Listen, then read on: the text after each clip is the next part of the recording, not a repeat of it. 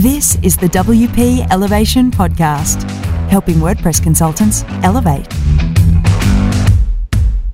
G'day, I'm Troy Dean from WP Elevation, and I'm very pleased to have with me all the way from Seattle, Andrew Dumont from Moz and Stride. Hey Andrew, how are you? Good. How are you? Awesome. Thanks for joining us on the WP Elevation Podcast. Just before we dig in to learn a little bit about Andrew and what he's up to, a quick announcement of a competition. Andrew has kindly offered to give away 2 months of the freelancer plan of his Stride CRM app, which we're going to learn a little bit more about. So stick around for details on how you can win that prize. All right, Andrew, when you were a kid, what did you want to be when you grew up? You know, actually, oddly enough, I wanted to be a stockbroker, and I'm not sure why, but I think a lot of it was because of I watched a lot of Wall Street and Boiler Room when I was growing up, and of course, you know, that looked very appealing. Aside from, you know, the downside. No, not to be a spoiler here, but you know, the downside of the movie at the end. But for some reason, that was interesting to me. So I guess I kind of wanted to be that. I never really wanted to be an astronaut or anything like that. But I did want to do stock investing, and I'm not sure why. I do a little bit investing now on my kind of on independently, but yeah, I'm not sure why. But I guess that's kind of what what I wanted to be when I was younger. And then that obviously morphed to where I am, you know, what I'm doing today. So. Yeah. Not sure how I got here, but I think there is something quite glamorous and quite powerful about those men in suits playing with other people's money and having the you know, the fast lifestyle, the ladies and the cars and the fine dining out. There is definitely something appealing about that, isn't there? Yeah. And I guess you could say the startup world has kind of become that. Not really though, but more nerdy, of course, right? Yeah. Yeah. And more hoodies, less suits and more hoodies, right? That's right. Yeah. So when did you discover the World Wide Web? So I was actually, my first startup that I did was when I was 18, and I was actually going to school, and I read this article about this company that was doing group text messaging. They were starting this group text messaging company, and this was back in 2007, I believe. So, you know, it was kind of early on in the SMS days. And I read an article about it, and it kind of intrigued me. And I was a college student, and I didn't have any money and didn't have a job really. So I was like, okay, you know, I'll see what they're up to. And the founder and I met a couple times and kind of hit it off. So that was kind of my first experience. I joined that company, and we were bootstrapped, but we just raised a small round. I think it was about $250K in angel funding. So I worked out of a basement. It was in his parents' basement for the first year that we were there. And then we raised another round, and then I went and did it full time. So I dropped out of school and worked on that full time. And then I actually returned back to school, and I'll get into that a little bit later. But so that was kind of my first experience with startups as a whole. And ever since then, I've just been completely in love and addicted to it. So that's kind of where I've spent my time since then. And what is it? Because you know, you just mentioned there that you fell in love with it and you've become completely addicted to it. What is it about being an entrepreneur and the startup space? What is it that is so addictive? You know, I don't know. I do know, but you know, if you think about it logically, it almost makes you feel kind of like a crazy person, because it's so much more painful than just getting a day job, you know, and so much more work than going 9 to 5, right? But there's something about I love the product creation and conception phase. And that was kind of what I initially fell in love with, was that initial product conception phase. But now actually the part that I'm really falling in love with at Moz is we have a product, we have a revenue model, and now we need to scale it to become a real company, right? So I really enjoy, I've found that I've really enjoyed all portions of it. I do enjoy probably the product creation and initial development phase the most, which is why I spent time on Stride, which we'll get into a little bit later. But yeah, it's addicting. I mean, I don't know why, but I guess it's just the passion that goes along with it, the thrill of having an idea and making it a reality is just something that you can't get anywhere else. So it's crazy though. It is. I think you just touched on it then. It's the thrill. You know, for me, it's like a modern day caveman. Like, we no longer need to go out to the wild and hunt food. So for me, the startup, like building a startup company for me is like the modern day version of that. It's that thrill of the, creating something from nothing, the kind of the chase for the big kill, you know? Right. Yeah. And it's a blast. Like, I mean, I wouldn't change it for anything else. I mean, that's why I keep doing it, right? A comfy job where I get a big salary and don't get to build stuff is not fun to me. So, yeah. Awesome. All right, let's talk a little bit. Let's move into today, and let's talk a little bit about. Let me just turn my auto lock off on the iPad so it doesn't keep going off on me. Let's talk a little bit about what it is you do today. Now, we were just talking about this pre-interview. So at the moment, you are business development at Moz, and you have your own app, Stride, which is a CRM app. We're going to talk a little bit more about later. So how do you describe what you do in one sentence? When you meet someone for the first time, they say, "Hey, what do you do, Andrew?" What's your one sentence elevator pitch? I think I grow startup companies is probably like if I had to give a very quick one sentence description. So at Moz, it's very much focused on channel development and growth and scaling my team to focus on that. So I run business development at Moz, it's now a 150-person company. And when I joined 2 years ago, it was only 20-something. So oh my God. It's grown a lot, right? So we're going through a lot of the growing pains that goes along with that. But at a fundamental level, my job is to find new growth channels for us and execute on those and test them, see if they're viable, see if they're scalable, and if so, then I staff up around those channels and let them grow. So that's like fundamentally what I do, and I guess you could say it's similar at Stride, but not really. I mean, obviously as a bootstrap product, my hats vary a lot depending on the day, but it goes anything from writing code and doing product work to managing paid acquisition and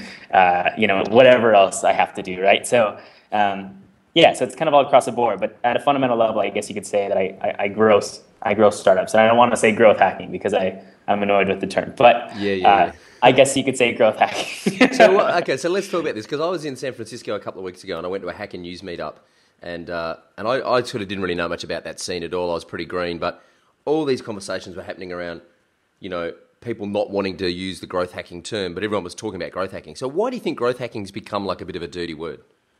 Well, I think with any popular term, right, it's popular because it should be popular, right? I think the fundamental concept behind growth hacking is actually very legitimate, and it's very important for a startup. Yeah. But I think once a term starts becoming popular, then you get a lot of people that don't really know what the hell they're doing, latch onto it, right, because it's the popular thing, right? So really what happens is when it comes to the point where it starts taking off, that's when other people grasp onto it, and that's when it becomes a dirty word, because people essentially tarnish the term by kind of attaching it to what they do, even though that's not really what they do. So I think that's kind of what happened with growth hacking, is it got a little dirty because it spread so quickly. It's funny, a similar thing happened to me with internet marketing. Like, if you use the word internet marketing in most circles, people just shudder and think of the snake oil salesman, setting up a dirty opt-in page and trying to. Well, look at SEO. I mean, look at SEO. SEO is the dirtiest word on the internet, right? Yeah. And rightfully so, right? There's a lot of people that screwed it up for the few SEO people that are doing really good work. Yeah. It's just the nature of it. Yeah. So you've answered my next question. What do you spend most of your time actually doing day to day? What's the one thing that keeps you awake at night? That's a good question. I think a lot of it is just related to what I'm doing at Stride and at Moz. I mean, my mind is constantly going. I'm constantly reading, constantly learning in terms of what works. Like at Stride, it's playing around with things like revenue model and whether we should go from freemium to free trial. At Moz, it's things, does this channel, if we change this certain thing, would it scale better? Would it go faster? Things like that. I mean, to be honest, I'm kind of a loser, and I spend a lot of time just thinking about business and technology and startups. Like, I totally live and breathe it. So outside of that, I don't think about too much else, to be honest. And I realize how sad that is. I don't think it's sad at all, mate. For what it's worth, I don't think you're a loser at all. Okay, good. Thanks, man. I'm the same, man. I'm like, my fiance is always asking me, whenever we're having dinner, my fiance is always like, "Where are you? Are you present? Are you here?" I'm like, "Yeah, I'm kind of. Maybe I'm thinking a little bit about Facebook ads. I'm not sure. Maybe, I don't know." Yeah. So, all right. So what do you do when you're not working? How do you unwind? How do you reset?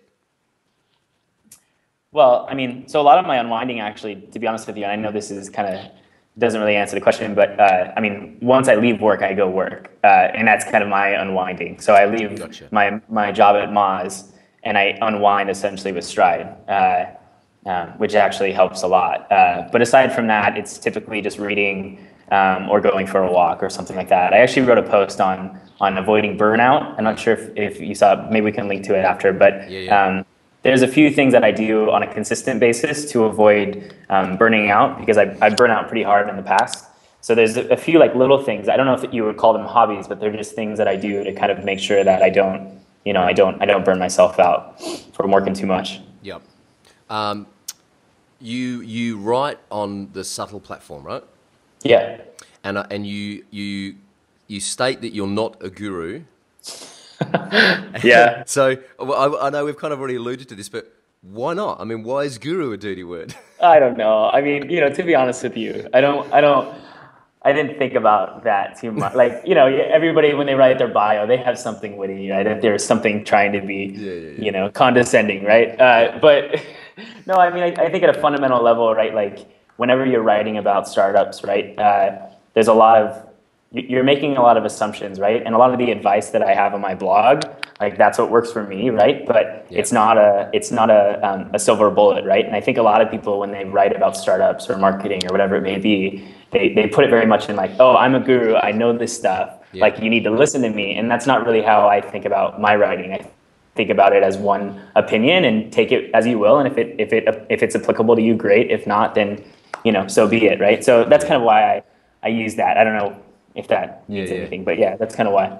Yeah.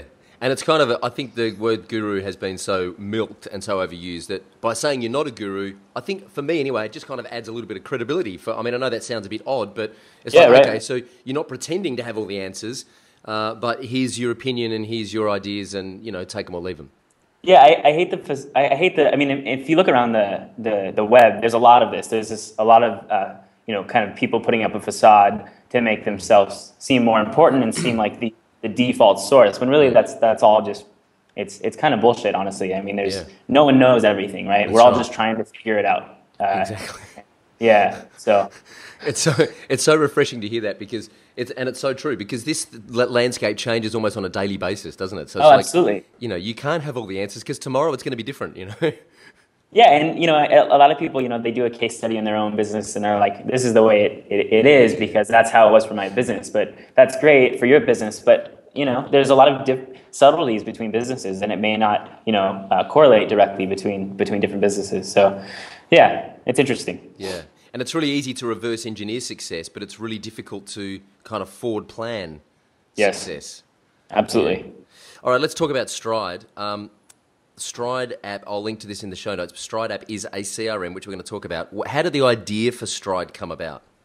So it was actually Nathan Karn's idea, who is one of our co-founders, and he actually owns a small design agency in Bellingham, which is just north of Seattle. And him and I have been buddies for a long time, and he had this problem as a small agency business owner, that they didn't have a salesperson. They didn't have somebody to go get new clients. It was him as the owner of the company that played that role of trying to bring on new clients. And every tool that he used, like the High Rises and Salesforces and these very heavy contact managers, were built for full-time salespeople and not for small agency business owners, right? So basically the concept was to take that complex CRM world and try to distill it down into the fundamental thing that a small agency business owner would need. And that's kind of what Stride is. So if you get in there, I guess you could call it a CRM, but really it's more of a lead tracker or sales tracker for new clients in a lot of cases. Like if you look at our customer base, it's primarily small agencies that use it. And they use it because it's simple, it's quick, it's efficient, and allows them to focus on the important part of their business, which is keeping their clients happy and doing good work. And the sales piece is just something that they have to do. So that's kind of, was a concept behind it. And the interface is gorgeous, by the way. Thanks. Yeah, well, that's Nathan's work doing that. He's done an amazing job with it. Yeah, it's really good. It's a very crowded marketplace. As you said, there's Salesforce, there's HighRise, there's Pipedrive, there's MySky. There's a new one coming out every week. I think I've taken just about every single one of them for a spin. how do you differ? How do you establish your own little kind of corner of the room in that marketplace? Well, I think we are really focused. I think that's probably the most important thing, right? So if we came out and we said, hey, we're a contact manager and, we want to solve all certain, types of use cases, then, we would have a very hard time doing that. But like I said, we're very focused on small agencies and small businesses specifically. And a lot of salespeople, we simply say, hey, we don't think this is the right product for you. So we're very good at saying, this is not your product. This is not what you're looking for. Try Salesforce, try HighRise. And I think we do a good job of solving the need for our target market anyway. So I think it's just being really focused. I think that's helped us a lot.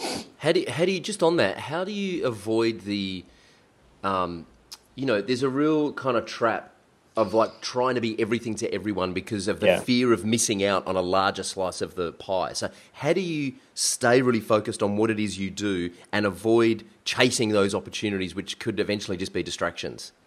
Yeah, well, we really trust our team to own their certain segments of the business. So Nathan is he's the guy that opens the gate or closes the gate on any new feature requests, right? So because he is our target user and he is our product designer and UX guy, and that's his job. And that's what he's really, really good at.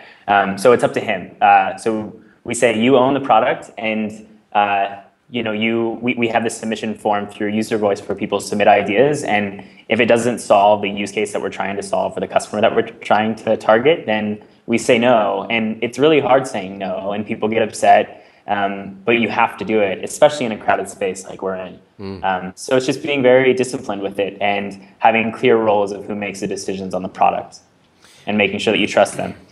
It kind of demonstrates a real confidence that if a customer complains because you're not going to add a feature and maybe they bounce and they don't use the product anymore, well, that's okay. You're just not a good fit for us. There's plenty of other solutions that you can use, but we're staying focused to build the best product for our perfect customer. Yeah, and especially as a side project, right? It's like it's impossible for a company that's you have a huge team and you're working on it full time to try to keep up with all the feature requests, right? It's impossible for a team like us that's really small and working on it evenings, weekends, to try to do that. So we just say we can't.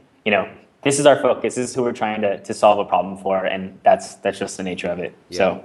Awesome. Yeah, but we do lose a lot of customers because of it, and we've just made the decision that that's okay for our where we're at right now and what we want to do. So how do you communicate? How does that differentiator inform the way that you communicate in your marketing and to get new clients and also to your existing customers? Yeah, well, we focus a lot on the simplicity message, right? And I think for a lot of people that are kind of fed up with CRM products as a whole, when they look for a new product, they look for simplicity. So I think that we resonate with a lot of people there. And then from that point, once they get in the app, it's up to them to make the decision whether this actually solves their need. But in terms of messaging that to people that submit it, we're very transparent with it. We want to support people, but we make it very clear that we just can't do this because it doesn't align with our vision of the product, and most people are okay with that. There's plenty of other options out there, right? That's the nature of the industry, or our market specifically. Yeah. So. And what is your, this isn't in the script, but I thought I'd just ask this anyway. What is your onboarding process? Is it a 1 month free trial, or is it a free plan you can then upgrade with limited features? What's the process? Yeah, actually, this is a big topic, but I think... So we went with freemium initially, and actually the product is still freemium, but we're actually getting together this weekend to move it over to a free trial. And the reason for that, if there's people listening here that are building a software product, from our experience with our product, freemium is really, really tough, especially when you have a very focused market that you're going after. Yep. The amount of customers that you can get there. Freemium works when it's an Evernote or it's a Dropbox, and there is true viral aspects to a product, and we were trying to force that. So I think we made a mistake there. So it's freemium now, but eventually it will be free trial, 30-day or 14-day free trial. We haven't decided that yet. But I think that'll work better, because the problem, what we have today on Stride, is that a lot of people sign up, they don't really get around to using it, and then they don't convert. We have somewhere around like 20,000 registered users, but only 300 or 400 paying users, right? So so that's kind of the struggle with freemium. So think about that if you're building your own product. And also with freemium, you end up with a lot of people just kicking the tires, taking it for a test Right. drive because there's no risk, and then actually going, well, this isn't the right product for me. Right. Whereas if they have to invest, even if they have to put in a credit card details and say, well, it's not going to be charged for 30 days, there's more skin in the game, isn't there? There's more of Yes. a commitment, so they do more research before they actually take that step. Yeah, I mean, if you looked at the number of people that created an account and then pretty much left after, or, created, one deal or something like that and just kind of left, like, it's a huge number of people. And I think that's because there's no incentive to kick the tires truly up front. So, they say they'll come back to it and they never actually do. So yeah, it's one of the difficulties with freemium. Yeah. Let's talk about content marketing and thought leadership. Hey, more buzzwords, please. So this is there's a few questions here, right? But this is actually the conversation that I want to have. Is that because I look at Rand, for example, who I interviewed for our previous podcast, and I look at guys like yourself who are writing on the Subtle platform. I look at guys like ADPNR who are constantly blogging about their experiences and the mistakes they make, and they're really transparent in their experiences and putting that content out. And for me, it's a form of content marketing, and it's also, the problem with thought leadership is that you actually have to have thoughts with leadership qualities. You have to be thinking ahead of the pack and publish those thoughts.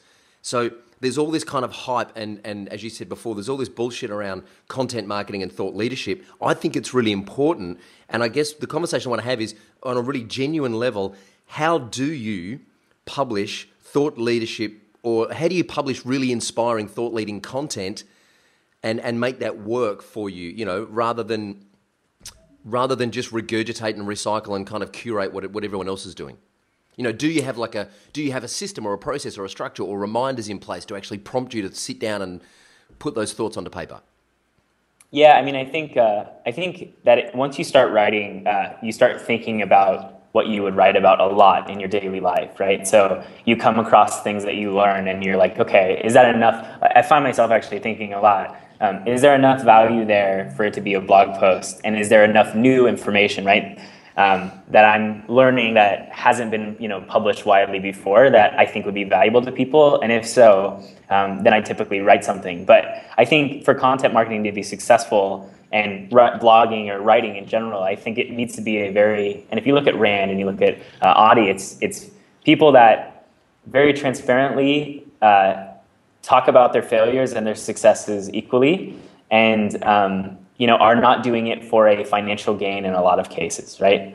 And that's why I actually really like Subtle, because I have no temptation of pushing people into an email list or putting ads everywhere. I mean, my fundamental goal of writing is literally just to try to help people. And, a lot of it too is fleshing out ideas and what actually happens in my own mind, so I truly understand it and grasp it. So yeah, I think it's just it becomes a way to take what's in your mind and put it on paper and try to help people. And that's the real key to content marketing. It's not, doing it to get people to sign up for a software product or get more ad clicks or whatever it may be. So, and I think that's when you look at Rand and you look at those guys, like, that's what they're doing really, really well, and that's why they're good at it. And I think that intent, you can kind of smell the intent a mile off. Oh, totally. Yeah. Totally. Yeah.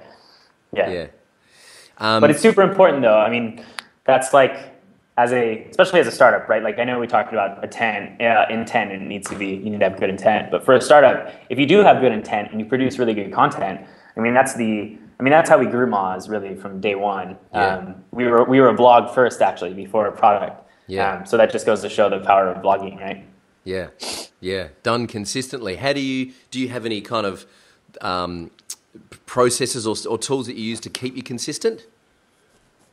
Yeah, I mean, I use just a task manager with a section for blog topics. And if I have an idea, I throw them in there, and then when I'm ready to blog. So actually on my calendar, I have 1 day a week blocked out for blogging. Sometimes it doesn't work because I sit down and I'm like, gosh, I'm not in the mood for writing right now. Or I don't have anything really that I'm really passionate about to write. So I don't do it, but I always have a block on my calendar at least 1 day a week to write. And then I have a feed of potential ideas that I've accumulated through the week that I think may be interesting. So I kind of just do that when I'm ready to, or want to think about blogging. So just to wrap this kind of theme up on the blogging thing, how do you, like, I know there are a lot of people that don't blog because they're afraid that they're going to be criticised or judged or what people are going to think of them once they actually publish their opinions and thoughts online. How do you, if you don't have to overcome those fears, then what do you say to someone who has those fears? How can they overcome those fears? Well, you still have to overcome them. I still overcome them. Right. Every time I publish a blog post, I'm like, gosh, this is, because everything I think that the common perception that people have is that when you write something, you're like, gosh, everyone knows this, right? Like, why is this even valuable, right? And I can't tell you how many times I've had a blog post and I've read it and I'm like, gosh, I don't know. But I typically publish, but a lot of times actually I don't publish, and I kind of kick myself for it, right? So even the people like Rand and like Adi and whoever else, right, that you follow blogging, I guarantee you that they are doing the same thing. They write something and they're like, oh man, this is not that great, so I'm not going to publish it. So it's something that you have to deal with, and I think a lot of it is just trial and error and putting stuff out there. The fear goes away slowly once you start publishing more. Yeah, that's right. Just hit the publish button. Right. How do you, so your biz dev, your business development at Moz, and you're building Stride app, in the evenings and on the weekends. How do you balance not only your time, but how do you balance your headspace between your role at Moz and your role with Stride? Yeah, that's probably the hardest part. But you need to be very, very disciplined in terms of what you do when you're at work. So when I'm at work, I close my Stride email. I don't let anything Stride related interfere with my Moz work. And I get in really early too. I start earlier, so that frees up a lot of the evenings. Gotcha. So I get in around 7 a.m. Over here and work until about 4 or 5. And then as soon as I leave work, then I kind of switch mentally into Moz. So, I close my Moz email and I try to focus on Stride. So it's really just a very clear distinction of I'm in Moz time, I'm in Stride time, and having that clear separation. And I think going between those two focuses, you need to have a reset. So typically I go for like a walk or, sit down and maybe watch TV for 30 minutes, just something to reset so my mind is ready and I can start, really working on it. So yeah, I think it's a combination of both those things. Yeah. When do you eat, man? Actually, in that break that I just mentioned, yeah, or I don't, or I have something small, quick, right? Yeah. Because I know a lot of our audience are kind of doing client work during the day and building stuff on the side, and I think it is really important to have that distinction and have some time in between where you just reset your focus. So yeah, I just wanted to cover off how you handle that. You can answer this from a Moz point of view or a Stride point of view, but what's the most important thing to know about finding and winning new customers?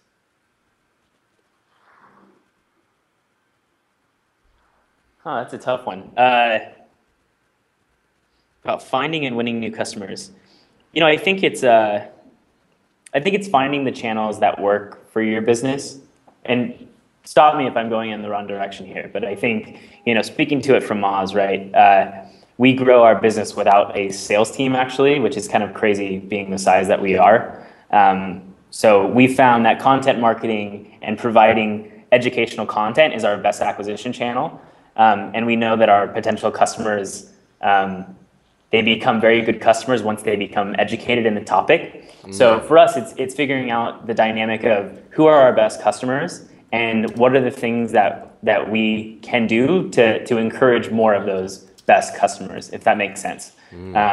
So I think I think a lot of people, they have their product and they're like, okay, well, here's the template thing that I should do to acquire customers. And they try it and it doesn't work. And they're like, oh, well, I don't know what to do now. But I think the important thing is finding out of all those things, the things that really do work and spending a lot of time and resources on those because they're the best acquisition channels. So I think at Moz, that's very much what we do. We focus on the things that really, really work for us. And push aside the things that don't necessarily work as well for us. So I don't know if that answers the question, but I think it does, because I think the most important thing is to actually know who your customer is. That's the hard work that most people don't do. Most people go out there with kind of the machine gun approach and just try and target everyone, and then wonder why their conversion rates are so low. Cool. Okay. let's elevate. So for those of you that don't know, WP Elevation is a business accelerator program for WordPress consultants to build a better business. So we're going to talk a little bit now about the kind of freelance and consulting work, just a quick round of quick questions and answers. What's the number one thing any freelancer or consultant needs to know? Okay, I'm supposed to answer these quick. I think the number one thing a freelancer needs to focus on is just knowing what they're really, really good at and finding people, or finding ways to delegate or get rid of the things that they're not as good at. So that's through hiring people. I won't go too deep in that. I know this is a quick thing. So yes, that's cool. That's a short answer. Know your strengths. Yeah, good. What's the best thing you've ever done to find new customers? I think it's actually working through existing passionate, your best customers and using them as a key marketing channel to try to reach new customers like them. It's amazing how few people do that or do not do that. They don't use their customers that are very happy with them and love their product as marketing tools. So I think that's probably the best thing. Awesome. How do you stop competing on price? You stop competing on price. Yeah. You just have to say, you have to justify it, right? If your product is more expensive, justify it. And if you can't justify it, then don't compete on price. But if you feel like you have a compelling argument to justify it, then yeah, compete on price. It's just as simple as that. Yep. Awesome. This is a trick question who I ask everyone, but I know what you're going to say. Favorite tool or system for customer relationship management? Well, I use Stride every day, so I will say Stride. But if Stride didn't exist, what I was using before that was Highrise. Cool. Any tips on writing better proposals? I can't answer that actually. I've never really done formal consulting myself, so I don't know if I'm the best guy to ask that. Yeah. Okay. What's the best way to keep a project and a client on track? I mean, gosh, I don't know. I think, well, I do work with a lot of partners, which I imagine has some, there's some corollaries there between clients. And I think that the most important thing to keep them on track is just communication, good and bad, letting them know when things are going good, letting them know when things are going bad, and having ongoing check-ins with them. With any partnership I do, I have, even after we work together, I have an ongoing check-in with them to see, how's this going? Are you happy? Is there things we can do better? What do we need to change? So I think a lot of that is just communication. I think a lot of people forget about that. Yep, good advice. So you spoke about existing customers. Have you got any ideas for getting referrals from existing customers?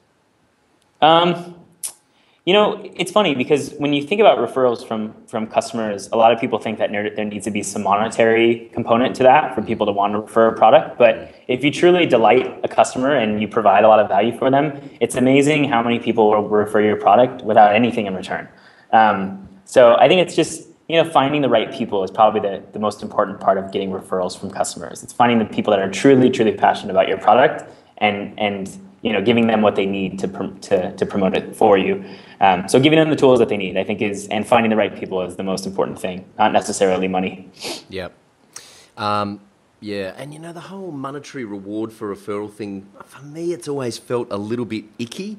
It kind of feels like a little bit like the used car salesman thing, like giving you a spotter's fee for sending your brother in there to buy a car, Yeah, I know. It makes the person, because honestly, at the end of the day, right, if we're thinking about, let's talk about from Stride, right? If we can give people, let's say, $5, $10 per, new customer they bring in, because our product's not that expensive, that's almost like an insult to some people. They're like, don't worry about it, man. I like your product. Let me do that, right? So I think it cheapens it in a lot of ways, actually. Yeah. You may have already answered this question, but what's the number one thing you can do to differentiate yourself? As a person or as a product? Well, as a product or as a consultant, because as a consultant, what you're selling is a product. You're selling your skill set, right, and your information, your knowledge. So, what's the number one thing you can do to actually set yourself apart from all the other players? Well, I think if you look at the successful consultants, the people that are charging a lot of money and have a lot of clients that want to work with them, it's actually the thought leadership portion. So it's finding your area of expertise and being very focused on that and putting a lot of great content and transparent discussions out there around that topic, and then you become the source for that, right? So I think the people that really are owning consulting, at least in whatever their focus is, they always do that. The people that are able to charge a lot and have a lot of clients, that's what they all are really, really good at. So I think a lot of consultants, at least like designers and web developers, they get so focused in the work that they're doing, which is very important, obviously, but they forget about the promotional aspect of it and their brand building behind that, which is also very important. So I think it's having a fine balance between the two. Yep. Okay, let's talk a little bit about the future. What is the future for the Stride app? Where do you see it in 12 months' time? That's a good question. We want to continue to evolve the product to solve the problem that we're trying to solve better. We think it's really close. The product has evolved a lot, so it's been out there since March of 2012. So we've been iterating on it for quite some time. So it's evolved a lot and it's gotten a lot better. But I think that there's still more to do. So I think it's just continually evolving the product and trying to help as many people as possible with the problem that we're trying to solve. So yeah, nothing too crazy. I think it's just continuing to evolve on it. Yeah. What's the future of Moz and SEO? Yeah. So okay, everyone, make yourself another cuppa. We could be here a while. Yeah, right. This is a big topic too. It is. But no, I mean, for Moz as a company, I mean, we are kind of expanding our focus, which actually segues pretty well into where SEO is going, right? So I'm trying to figure out how to say this without going too long on this. But so SEO traditionally has been building links and having a bunch of content on your site that could get indexed by search engines, right?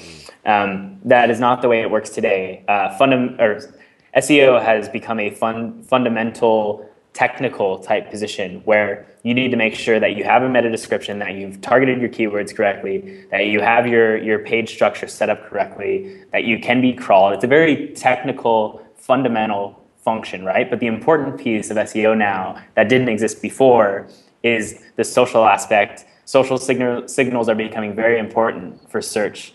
So we did this study, and the correlation between +1s and your ranking potential is actually, there's a high correlation there. So social media marketing is becoming really, really important. Content marketing is becoming really, really important.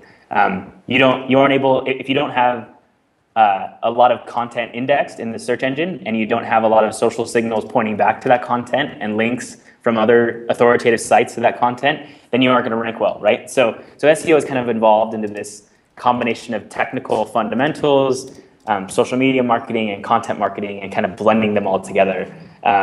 So that's a very long-winded answer of saying SEO is changing a lot, and it's becoming a broader online marketing type position. And that's kind of where Moz is going, is going to help people do that function better. So it's changed a lot.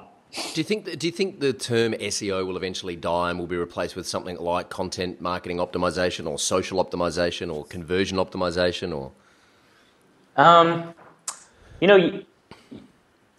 That's a tough one, actually. I think it may, actually. I think the term SEO will die, but I think in the fundamental sense, it's still going to be there, right? Like the things that SEOs do today are still going to be important. They may be important on different channels than just Google, and start mattering more on social. But yeah, I think from a fundamental level, it'll still be around. But you're right. I think the term may go away. I hope it goes away. I know a lot of SEOs want it to go away because there's a lot of negative stuff that goes with it. Yeah. And where will Andrew Dumont be in 3 years from now? That's a good question too. I don't know. Hopefully, still doing this. To be honest with you, I love building products and doing startups. So if I could do startups for the rest of my life, I'd be a very happy guy. So I actually hope I'm still doing this, to be honest with you. I hope I am more focused maybe down the line and not trying to being spread so thin. But yeah, very happy now doing what I'm doing. And that's the eternal battle of the entrepreneur, isn't it? Like staying focused. Really. How many plates can I spin at once without them breaking, And you always try to go to the max. You always try to go to the max. Yeah. All right. Hey, just before we wrap up, I'm going to give you the details on the competition. As I said, Andrew is giving away 2 months of the freelancer plan of Stride app.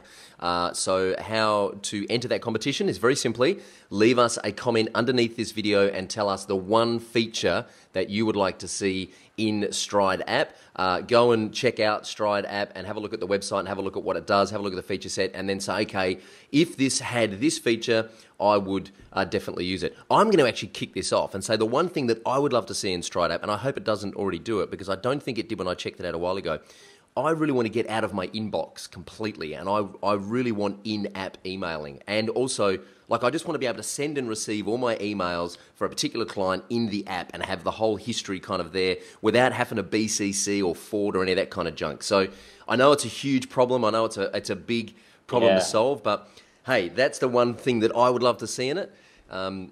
So hopefully that kicks off a conversation. Do you mind if I respond to that? Please, absolutely. Okay, yeah. So yes, I completely agree. And obviously that's a huge problem, right? And we didn't want to go the route of building our own email client within the app, right? Like that's obviously a huge undertaking. It is, yeah. Integrating well with all the email providers is also a huge undertaking. Yep. So we actually partnered with a company called eQuire, who plays nicely with all of the different email providers and social networks to be able to send threads that you have in email over to Stride. So that's a nice way of getting there. It's not exactly what you're mentioning, but I think it solves a problem for most people. So, But yes, that's a fantastic idea, and we would love to do it eventually, and I hope we do get there eventually. Yeah, it is a big problem. I mean, not many of the CRMs do it. I mean, even Highrise, it's done via a BCC Dropbox. Contactually, which I'm using at the moment, is good for doing emailing from within the app, but responses still come to your inbox. They don't actually, right. It's just, for me, it's just about getting out of the inbox and actually being focused on CRM. So I am now in this app, and it's a huge problem to solve. And I look forward to the day when Stride can solve it. Yeah, me too.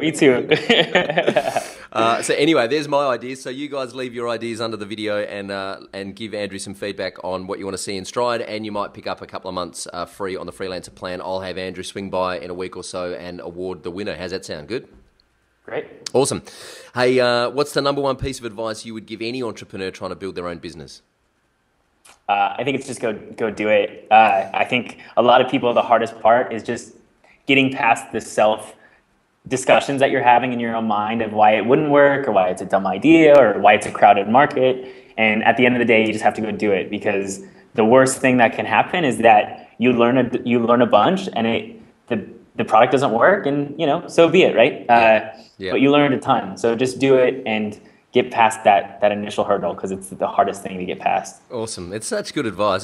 So many people say the same thing. Just do it. Just ship something. Yeah, I know it's regurgitating. Just build something. Yeah. Where can people reach out to say thanks, Andrew? So I'm just hello@andrewdumont.me, which is where my blog is at, and I'm on Twitter @AndrewDumont as well. So feel free to reach out to me either one of those places. Sweet. I will stick those links under the show notes. And finally, who would you like me to try and interview and why? Oh, man. So you interviewed Rand already, right? Because that was going to be my first recommendation. Rand on our old podcast, on the Compress podcast. Okay. I do want to get him back at some point on WP Elevation. So my two favorite people when it comes to SaaS are Neil Patel, which I'm not sure if you've interviewed before. I haven't, and but I know Neil. Yeah, well, I know of Neil. Yeah, yep. and Ruben Gamez as well. Yes. I don't know if I'm pronouncing his last name right, but he runs BidSketch, and he's an awesome guy. Yeah. Yeah. Cool. So, well, actually, they're two people I would love to interview. I use BidSketch a lot.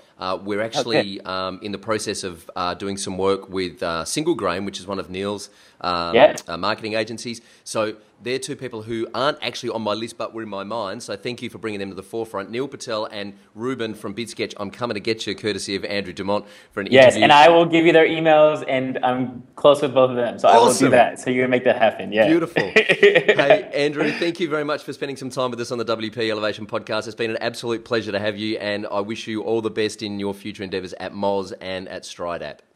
Thanks. I appreciate it. Cheers.